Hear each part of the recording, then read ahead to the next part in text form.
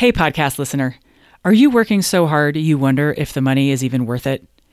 If you're like most CPAs I work with, you have way too much to do, you feel relentless deadline pressure, and worst of all, you feel torn between serving clients and being with family. What if I told you you could work a 40-hour week without losing a dime?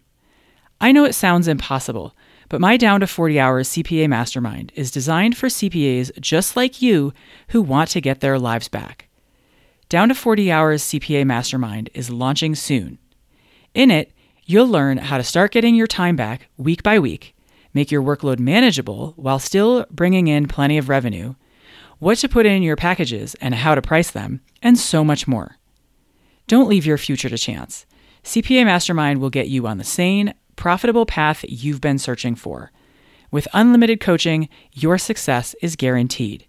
Go to GeraldineCarter.com to learn more. Dates, times, pricing, it's all there. Welcome to the Business Strategy for CPAs podcast, where I help you bring in more revenue with less effort. My name is Geraldine Carter. Today, I'm talking about why you overwork. Why you overwork. And first, my definition of overworking. Working more hours than you want to be. Now, if you're not making as much if you want to be, that might be a different problem. The problem of under-earning. It's a whole different topic. And it might look like we overwork in order to make more money, to earn more revenue, but they can be disentangled. They're not one and the same problem. For people who overwork, it can appear as if it's just the way it is, it's the way it has to be, like there is little choice in the matter. But I want to offer a different take, that overworking is imminently solvable, that you can work the hours that you want and bring in the revenue that you want. Because the hours you work are simply a decision made by you, and your revenue is simply a decision made by you. It may seem crazy to suggest that the number of hours that you work is simply a decision. It's a number that you decide to work, and that's the number that you work. And it may seem crazy to suggest that the revenue that you make is simply a decision. Because the next step in the line of thinking would be to say, well, if I want to make $1 million, are you saying that I can just decide to make $1 million and I'm going to make $1 million? So let me clarify. Just because you decide to do something doesn't mean that you get the result right after you make the decision. What happens is that you make the decision to get the result that you want, and then you set about taking the actions required in order to get the result. It's not simply in deciding that you have the result right away, but it requires deciding to have the result, that you get the result. The first step in getting out of overworking is believing that you can. And the second step is deciding to do it. And the third step is figuring out how. But the brain likes to have evidence before it believes something. The brain wants to keep you safe. And for many people, fear of screwing up or not being able to is uncomfortable. So the brain prefers to convince you that it's not possible rather than expose you to the possibility of not being able to figure something out on your very first attempt.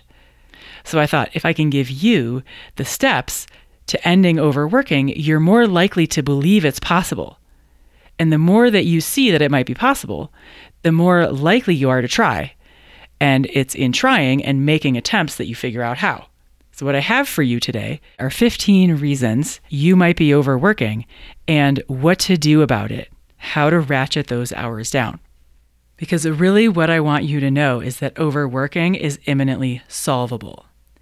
So about half of these are tactical and half of these are mindset. And if you've been listening to this podcast for a while, you know that how we get results is belief-fueled action.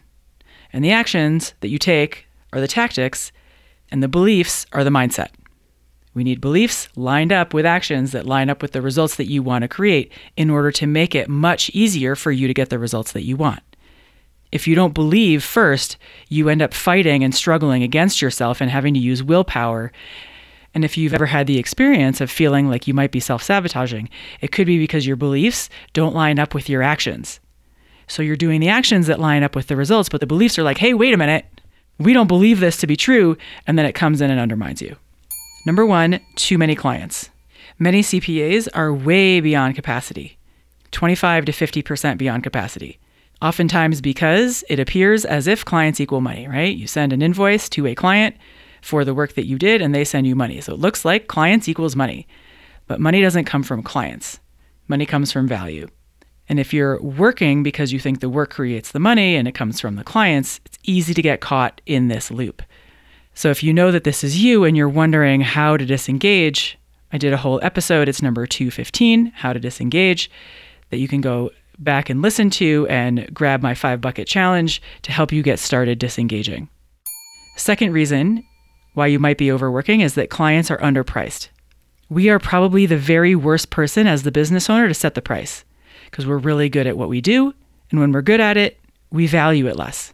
If you value what you sell less than your buyers, you are going to underprice it.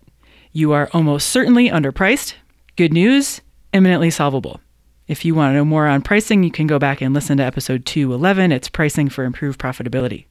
Reason number 3, you might be overworking, too many types of clients. When you have too many types of clients, their needs vary tremendously. They're all over the map, and it makes it very difficult to systematize. It makes it very difficult to know all the things that you need to know in order to serve them well in order to provide a lot of value for them. Having too many types of clients almost certainly makes it so that you need to work more hours than you need to bring in the money that you want to bring in.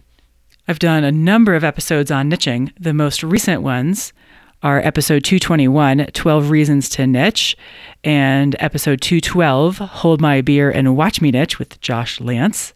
So go back and check those out if you think this might be one of your challenges. Reason number 4 why you might be overworking is stuck in hourly billing in all its forms. That might mean directly billing for hours, or it might mean setting your prices in a way that's still loosely based on hourly, right? Where you might have a flat rate, but how you got to your flat rate was determining how long it would take for you to do the thing and then marking it up by a certain percent, right? It's like a kissing cousin of hourly. So if you find that you still have vestiges of hourly billing or direct hourly billing in your practice, good news, this can be imminently solved by getting your client load down, by getting inside a niche, bronze, silver, gold with your pricing as a starting point. All right, number 5, the 5th reason you might be overworking is that systems are either in your head or non-existent or incomplete or unreliable or unfindable. This touches on number 3, too many clients. If you have clients who are all over the map, it's really difficult to make systems. Your systems are non-existent. Or it could be that they're stuck in your head and nobody else knows what they are, which means that it's very difficult to push work down to your staff because you end up doing the work because you're the only one who knows how to do it. Or maybe you have systems, but they're incomplete, and so they're not able to be relied upon. Either you don't rely on them or your staff doesn't rely on them. Or you may have staff who have systems, but all their systems are each different for the same kind of thing. If you have 6 staff who do one thing, it gets done 6 different ways. Puts out an inconsistent product. Product is different. Value is different. Different clients value it differently, get a different ROI. Problem. And the last one is that you might have systems, but they're unfindable. They're in there digitally somewhere, but you don't know where. Nobody knows where. So they don't get used. Good news, imminently solvable. Number 6 is staff that are either undertrained or they're underperformers, or maybe both. If you have staff who are undertrained, what is the training that they need in order to perform at the level that you want them to be performing so they're not knocking on your door, pinging you, asking random questions throughout the day about how to do this, that, or the other? And if they're underperformers, check out the episode that I did on how to CEO with Chris Plackey. It's episode 189. 7th reason you might be overworking is just having too many things on your calendar. Too many meetings, too many standing meetings, meetings that are too long, too many programs, groups, networking events, and so on. If you're a lifelong learner, this can be especially difficult because all the things look so shiny and interesting, and you have to have them now. But have a look at your calendar and ask yourself where less is more. Number 8 is that overworking begets overworking. The brain was just not designed for hanging out at your desk 12 to 14 hours a day and doing cerebral work. It gets tired. And when it gets tired, it becomes less efficient. It takes longer to do the very same thing as it can do when it's fresh. And when it's tired, it's more error prone. If one of the things that you sometimes find yourself doing is cramming and shoehorning work into your day, and you find yourself doing things 3 times just to get them done, meaning you pick it up once, you get halfway in, you've got to drop it because you have a meeting, so you put it down. You come back to it a few days later, you pick it up and you think, where was I with this thing? What was I doing? And what was the tab I had open? And it takes 20 minutes to get back into the thing. You get partway through it, you realize you need something that you didn't know you needed, so you set it down again. And then a few days later, you come back to it and you go, oh my gosh, where was I? What was that thing? What was the thing I couldn't find? What did I have to? And you do it again. And then finally on the 3rd attempt, you get all the way through. It takes 3 attempts to do things once. Overworking begets overworking. Number 9 is doing tasks manually that are potentially automatable. And when I say manually, there's, of course, the physical manually, but there's also the digitally manually, which is stuff like moving data around, trying to pull data out of one piece of your tech stack and reformat it and stick it into another piece of your tech stack and get it to line up, downloading files and moving them into folders, forwarding emails that could be automated. There are all kinds of tasks that are potentially automatable in your accounting practice. And they might be small, but all told, all those individual minutes add up to hours, and they're also burning mental matches. By way of quick example, we just found one in my process that is after office hours for down to 40 hours CPA Mastermind, the recording needs to get loaded to Drive. And of course, in my head, I was like, this is no big deal. I could totally just do this manually. The Finder window opens up. I just drag and drop the file over into the Drive folder. But in reality, it's not that simple because I have to rename the file. And then I have to ask myself, what's the nomenclature for this file? Is it the year first, the month first, the day first? Do I spell out the month? Is it the number for the month? Is it 08 for August, or is it just 8? Is it dots in between the month and date, or is it hyphens? How do I do it? So invariably, I do it without thinking, and then I drag it over to the folder and I see that I've used the incorrect nomenclature. So I go back, correct the nomenclature, redo it. On its own, if I do it correctly, maybe it's 30 seconds, but that doesn't always happen. If I do it incorrectly, then each time it's 5 minutes. And 5 minutes twice a week, 50 weeks a year is 12 hours. 12 hours that I could be doing something else. So, number 9, automatable tasks still being done manually. If you're curious for more, you can check out the episode that I did with Jason Statz, number 219 on automation. So, those are 9 reasons that you might be overworking that have to do with tactics.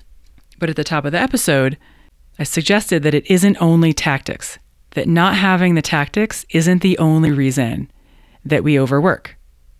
The other half of the equation is believing it's okay to overwork. For whatever reason, believing that overworking is just part of the deal. Because the person who believes that it's simply not okay to overwork and they won't overwork figures out a way to work 40 hours a week and not more, and they just figure it out. But overworking, working 50, 60, 70, 80 hours a week is evidence for the belief that it's okay to overwork on some level. So, if you can get down to the hours a week that you want to be working on tactics alone, awesome, go do it. But if you implement all these tactics and find that you're still overworking, then we've got to look under other couch cushions. We have to understand why it's allowed in your own mind. Somewhere in the back corner, in the dark recesses of your mind, it's allowed. So why might that be? So here are some couch cushions and pillows to look under. We're at reason number 10, work is who you are and how you define yourself. If you're known around town or in your community as the person who does what you do, and perhaps you're highly regarded for it or highly esteemed for it, working less might feel like getting less of that. And of course, your brain doesn't want less of that. Your brain likes that. But just know that it's your sneaky brain trying to keep you comfortable and safe, right? It's doing its job. It's protecting you. No big deal. Number 11 also makes perfect sense. You don't know what you would do with your free time if you had it. You've been working so many hours for such a long time now that hobbies and other activities that you enjoy have gotten pushed out. So if you went from a 60-hour week down to a 40-hour week, your brain offers up what appears to be a useful thought, which is, I don't know what I would do with my time. What would I do with myself? Better to just work. So part of the trick in this one is to start finding the things that you would do with your free time, to start finding the things that you would do with yourself and start doing them. Give your brain the cookie that it's looking for. It's freaking out because it doesn't think it will know what you're going to do with all that free time. So give it an answer and help it settle down. Number 12 is that it might be a way to garner sympathy or attention, right? Everybody knows not to talk to mom during tax season. Everybody knows dad's not going to be able to make it to the baseball game. It's tax season. It's not a problem to have thoughts like these going on. It's just the fear brain wanting to make sure, doing its job, wanting to make sure that you remain relevant and important. If this one feels familiar, it can be helpful to be reminded that you are relevant and important. You always were and you always will be, and you don't need work to make it true. No amount of work makes this one true or not true. Number 13, the belief that you can multitask. This one also doesn't hold up to the science that you can multitask and handle 30 Chrome tabs and 14 applications all running simultaneously. Your brain wasn't designed for it. And when you multitask, it gets slower and it's more error prone. Number 14 might be a little bit more difficult to face. I'm going to surface it because I think it's real for some people. And avoiding it isn't the solution that we wish it was. Avoiding it simply prolongs the suffering. And that one is overworking to avoid whatever might be at home. This could look like a lot of things. And I too have stayed at the office to avoid going home. When my kids were 2 and 5, I knew that I was going home to chaos, kids who hadn't seen their mom all day, and basically job number 2, which was basically make 4 different meals for 4 different people, because we all ate and eat different things and like different things, clean up, get the kids in the bath, read them stories, and get them to sleep. Sometimes avoiding going home seems like the obvious choice. The thing is that it tends to not make the problem any better. And in my experience, rather than attempt to solve the problem by finding things that might have made it easier for me, for us, I avoided it, which extended it out farther in time than it needed to be. I would have had a better shot of making the problem go away had I turned and faced it and looked for solutions. I was trying to make the problem go away by pretending it wasn't there or deciding that there was nothing I could do about it. So these mindset reasons that you may have for overworking are also good news, imminently solvable. And I'll run through them again from the top. Number 1, too many clients. Number 2, too many underpriced clients. Number 3, too many types of clients. Number 4, stuck in hourly billing in all its forms. Number 5, systems are either stuck in your head, non-existent altogether, incomplete, unreliable, or unfindable. Number 6, staff who are undertrained or underperforming. 7, too many things on your calendar. Number 8, overworking begets overworking because it's inefficient, error-prone, and it takes 3 attempts to get things done once. Number 9, doing tasks manually that are potentially automatable. Number 10, into the mindset pieces, work is who you are and how you define yourself. 11, don't know what you would do if you had free time.